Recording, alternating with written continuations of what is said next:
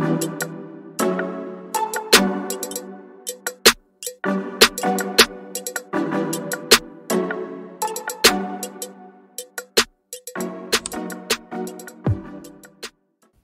hello and welcome to Good Business Pays TV, the series of interviews where we talk to people who pay their suppliers fast and we find out why they do it and how they do it.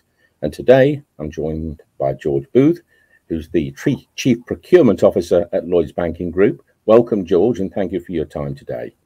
Could you tell us a little bit about the group itself? Yeah, sure. And so Lloyds Banking Group, I guess, traces its history back to the late 1695 with the Bank of Scotland coming together, and subsequently all the way through to Lloyds TSB coming together on the back of the financial crisis. So the group was created out of adversity, but a long history across brands such as the Bank of Scotland, Halifax, Scottish Widows. So we do both retail and corporate banking as well as general insurance, pensions, etc. Predominantly a UK business. We have operations in one or two select international locations. We operate in the Netherlands, Germany, the US, but mainly a UK bank, and helping Britain prosper is the core of how we run our business. And I've been in the group myself coming up 15 years now, Terry. So been through quite a journey over these recent years.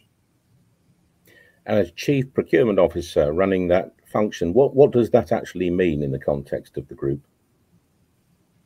So very simply, my job is to make sure that as the group engages with the third-party marketplace, we do so in a very open, collaborative, transparent way. So we set the standards of what we look for in terms of acquiring our goods and services, our resources, often in human capital terms, right through to software, hardware, marketing services. So I make sure that whole portfolio is aggregated across the group so we can leverage our scale as a force for good. And core to our purpose is ensuring we operate in a sustainable, inclusive manner. And that reaches out into the UK and broader global supply chain. So I make sure we engage accordingly. We secure relationships with the very best of the market, and we ensure these relationships endure over the long term. So I manage both the onboarding, the contracting, the ongoing supplier relationship management across the group. And I also get involved in a lot of our programs around sustainability, diversity and inclusion within the supply base. And I'm also, along with our finance group, accountable for ensuring we pay our suppliers appropriately to our terms. And over time, I've made sure we've invested accordingly to ensure we've got the technology in place, the process efficiency, the resource, the mindset, the culture to drive long-term sustainable relationships. Because ultimately, you get the relationships you deserve. And if you behave well and reward and recognise and manage accordingly, like in any walk of life, these enduring relationships persist. So it's making sure that we can find the best, continue to work and manage with the best, and deliver ultimately for our customers. And you talked a bit about the bank's purpose and your role and the span of things you look after. How does payment reporting and payment terms and contracting, how does that fit together with the bank's purpose? So I guess ensuring we can use finance as a force for good, right? So as a bank, we have customers and clients, particularly in small to medium enterprises, mid corporates, even large corporates, who come to us for products to help the gap between their outgoing costs and their incoming revenues and managing the cash flow and the balance sheet. So we're very much alive to the challenges in the industry where often between firms, cash flow is between 1 month to the next, the blood that keeps them alive. So we endeavour to make sure that our terms are favourable, competitive, and we endeavour to always improve and enhance them. So we have a standard of payment within net 30 days of issue of invoice, and we very proudly have knocked that down day by day by day. And I think this year with yourselves, across 5 of our legal entities, we secured the Good Business Pays award, which we're hugely proud of. So our job is to make sure those that provide us with goods and services get the money as quickly and as expeditiously as possible. And if I think about me as a colleague, if I got my pay 30, 40, 70, 100 days after I actually did the work, I'd be pretty upset about that, right? So if you've delivered goods or services or human capital to us, we want to make sure you get the money as quickly as we've committed. So we've put a lot of time and effort into engineering our technology, our processes, our culture to deliver that outcome on a consistent and ever-improving basis. Now, so I can see that from a purpose perspective, paying fairly and promptly is a good citizen thing to do. But from a procurement, from an executive in the bank's viewpoint, do you see the business case for doing that too? I mean, have you seen either in your career or at Lloyds examples of where paying promptly or fast has helped a supplier banking relationship in a business way?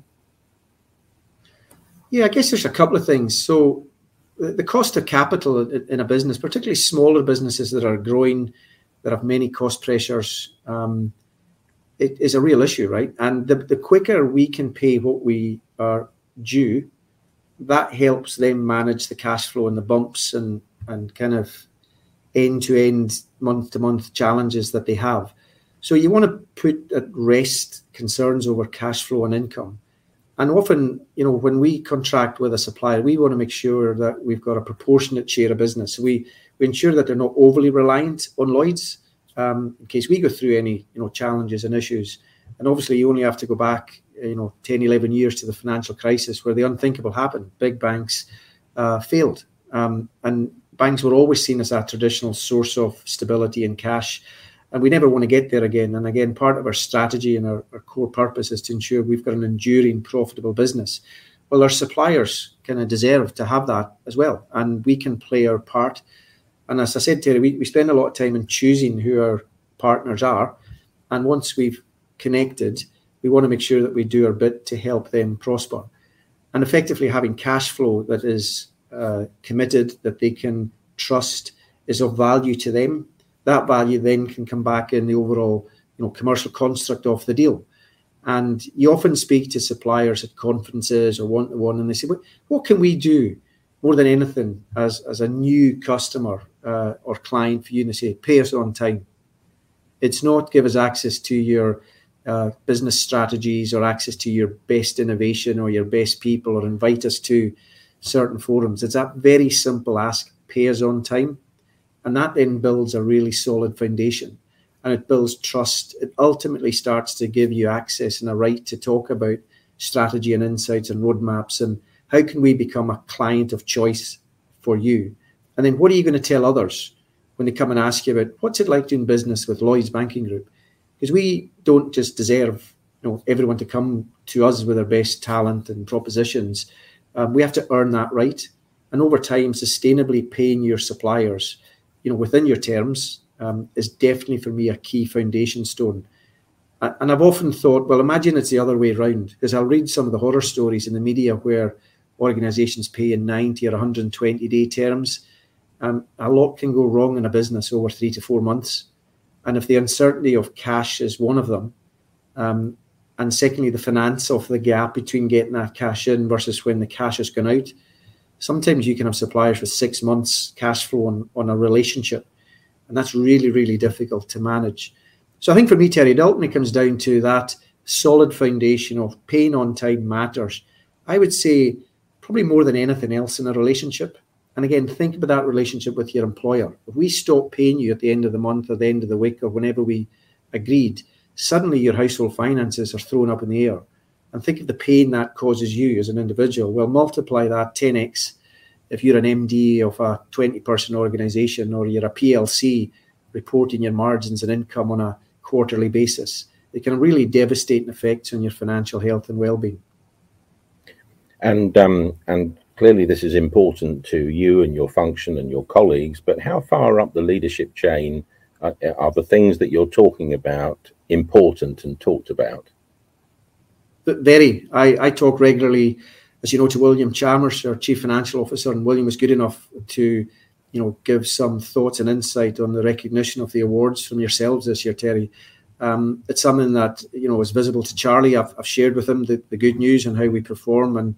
And uniquely in a bank, because we also bank some of the clients that we ultimately have contracts with as suppliers of service, there's a symbiotic symmetry there that we often think about and reflect on, because our reputation on the client side of the business is forged often by the relationship we build on the supply side of the business. And John Winter just joined us, running our corporate institutional bank. And John and I have had recent conversations on how we can further, build the client-centric view of our, third parties and clients out there, and how we can ensure that our purpose-driven business strategy can transcend into ever-strengthening relationships in corporate UK and beyond. So hugely important, very visible. And it's always great to get prizes and recognition, but if it goes wrong, I get to hear about it very quickly, for individual accounts or at an aggregate within a legal entity or an aggregate within the group. And of course, we're obligated to report this into HMRC on a regular basis. So very visible, Terry, and a very, very important indicator of the health of our relationship, and also the health of UK PLC if we're paying on time or as fast as we possibly can. And more broadly across the procurement profession, I hear from a lot of senior business people, cash conservation is going to be the thing this year, 2023. Times it's quite difficult for all companies. Cash conservation to me as a campaigner means I'm hanging on to it and you can't have it. So looking more broadly across the procurement profession, do you think the views that you're expressing are sort of in step with the way that procurement is going? Or if not, how are they different, and what advice might you have for that crew? Yeah, so I guess I've had 30 odd years in the industry, from high-tech manufacturing to banking, financial services. I work locally and globally and across many different cultures, durations of contracts for everything you can possibly imagine. And at the end of the day, what it boils down to is, can you trust the supplier to deliver what they've committed to? Can they trust you to ultimately pay them in return for that? And if you look over the last 2-3 years, everything has become scarce. Energy, shipping containers, talent, particularly in the tech and engineering, cyber data space, access to digital services. And ultimately, you can compete on the basis of what you're prepared to pay for a unit cost of an item or the delivery of an outcome, but also in terms of how long it takes you to pay for it. So there is a competitive advantage to be had to figure out with your finance function typically how your cash flow can be optimized in what comes in and what goes out, and how long you hold on to it and what you want to do with it. And clearly it's an end-to-end team game. And in that, we have to include our suppliers and our clients. So who pays us for what? How do we manage our cash flow? And then what are we obligated to pay out? And if you stress any part of that ecosystem, it ultimately you suffer as a business, reputationally or financially. So for me, I think people in my role who just focus purely on the payment terms to maximize them, to preserve the cash, they're losing something else. And it's not necessarily the price point that they pay. They're losing access in scarce times. They're losing priority for new innovation. They're losing access to the new talent that wants to come and work in your account. Because if you're seen as that account that pays late, is constantly extending payment terms, or looking for discounts to pay early, you're not the type of account that necessarily over time is going to build deep, enduring relationships. And I'm a great believer in supply chains compete with each other, not just brands and companies and products. So if you can build an enduring, flexible, competitive, trusting supply chain at the heart where you're paying people on time, then I think you've got a competitive advantage for your business. And that really matters in today's ever-changing, pacey environment. That's great. There are quite a few companies that aspire to pay fast as you all do. So for other big companies that might be watching this, either people in your role or more senior people, what tips might you give them for, how you move along this road of paying faster, more at the leadership level, that question is, as opposed to the functional level? Yeah, I think first of all, understand your baseline, right? Because in any large business like ours, you're going to have different legal entities, and you're going to have different priorities in terms of business growth, defending an area, margin pressures and so on. So understand the ecosystem that you operate within, and the business pressures they're under. Always start with the client, customer, the business, and understand what they're trying to achieve.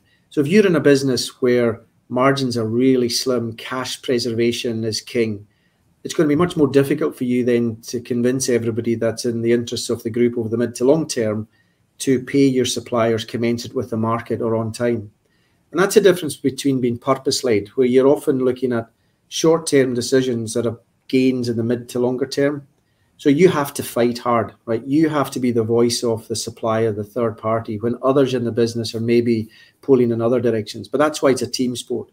So understand the clients, the business, the environment you're in. I guess secondly, understand then the mechanisms.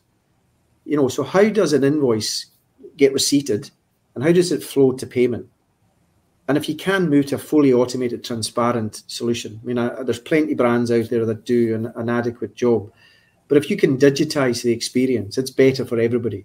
Often, we were finding many years ago, paper invoices getting posted to whoever acquired the service. They sit in it for weeks. They then go, I better put that somewhere, stick it to a PO box. It lands there without the purchase order number or the specifics. Then you can't match it because there's no receipt. And then 3 months have passed by and the poor supplier's just clueless and getting turned down everywhere. And eventually it trickles through to the other end of the process. But if you can get that straight through transparency, that makes a massive difference. And the third thing is then be empathetic. So when things go wrong, acknowledge it, put your hands up, fix it. And you have to often work one account at a time. You cannot just flip a switch and change the whole end-to-end process. There are always outliers. There are always different areas of business that invoice in different ways, traditional ways. Like the legal industry used to invoice in a particular way. They used particular unique payment clearance engines that were unique to how you build legal time. Well, understand that, respect that, work with it to improve it. And I guess the last thing I would say, it takes time, Terry. It takes time to build up the competence, the reputation, but you can lose it like that. Suddenly, if there's a change of business strategy or the supplier is not seen as important as it's been, your reputation can be lost very, very quickly. And I know you're telling me about your Rotten Tomatoes Awards this week. Whilst we were delighted to get 5 certificates recognising legal entity performance, people like me are going to be sitting in their chair today with a Rotten Tomato from you saying you're one of the top X worst payers. How does that make you feel? What are you then going to do about it? Do you care? And if you don't care, then that's a serious issue for UK PLC in general, and probably for your business in some short period of time, because it's not a way to build deep, meaningful relationships. And if you're let's say an AP manager or a procurement manager, fresh out of training or managing a process, and you care, you understand everything that you've just talked about because you've heard it in the training sessions, but your bosses don't support that, or the culture of the organization. Are there things that you can do to change that from your position if you're an AP manager or a procurement manager? I think what you shouldn't do is just look at the stats and the ratios. And it's all too easy to get an algorithm that says, if you get paid in 30 days, and if you then pay in 60, you've got 30 days cash preservation. And that means based on, let's say it's £1 million equivalent. Well, that's £1 million you've got to invest or play with or use as a buffer that you don't have to go to a bank or leverage your balance sheet for. If you think about it in another way, if you redistributed that million on an equal basis, what more value would you get back from the supplier? So I would be going to then have a conversations with the supplier and say, if we paid you faster, what's in it for us? Let's be blunt. Let's have a debate and a discussion. It might be, well, we'll pay you, or charge you 2% less, or we'll give you privileged access to this new innovation or that bunch of talent. When you have a spike in demand, we'll fix you first because you're the best payer to us. So it's in our interests to look after you the most. And then you have to quantify that and put a value on it and then compare that to your practice of the 60 versus 30 and have an economic analysis. So sentiment and doing the right thing is all fine and well, but unless you can economically show the benefits and put a value to it, often you're going to lose the argument. So in your heart, you might know it's the right thing to do. Reputationally, you know it's the right thing to do. But if the numbers don't add up, often you lose the audience internally. So do all three together. think about the emotion, think about the reputation, think about the numbers, and then you'll have a compelling business case. And it's not as though we're born duty bound to make sure suppliers get paid at a super rate of knots. It's good business sense and good business pays, as you say, Terry. So the clue is in the title. It is indeed. You've given us some wonderful insights and views today. Is there anything else that you'd like to say? Anything at all that you think is important for people to know before we wrap up?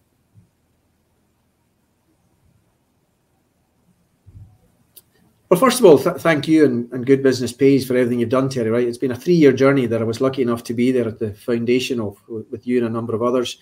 I think it's a hugely important kind of focus area for all business executives to think about PLC and SME Britain. Right, how do we want to help Britain prosper as a collective, as much as it's our kind of core driver behind our strategy? I think the other thing is, if you're watching this, well done. If you've got to the end, you care. So give yourself a pat on the back for that.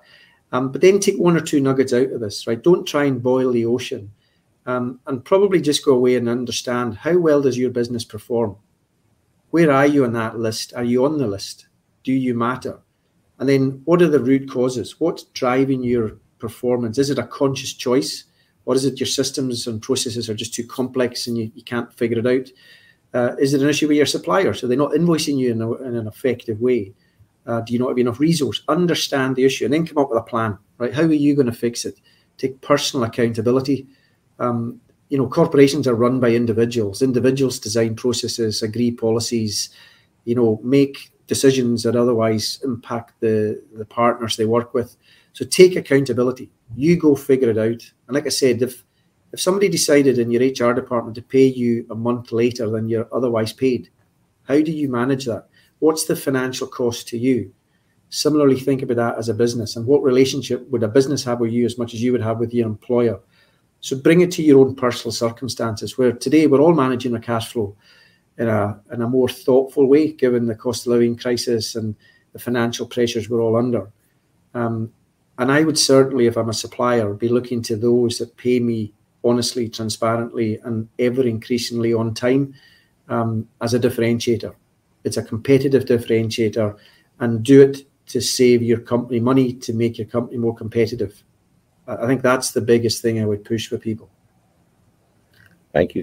George Booth from Lloyds Banking Group, thanks very much for joining us today. Wonderful insights. Thank you, Terry. We'll leave you to the rest of your day. Thanks. Okay, take care.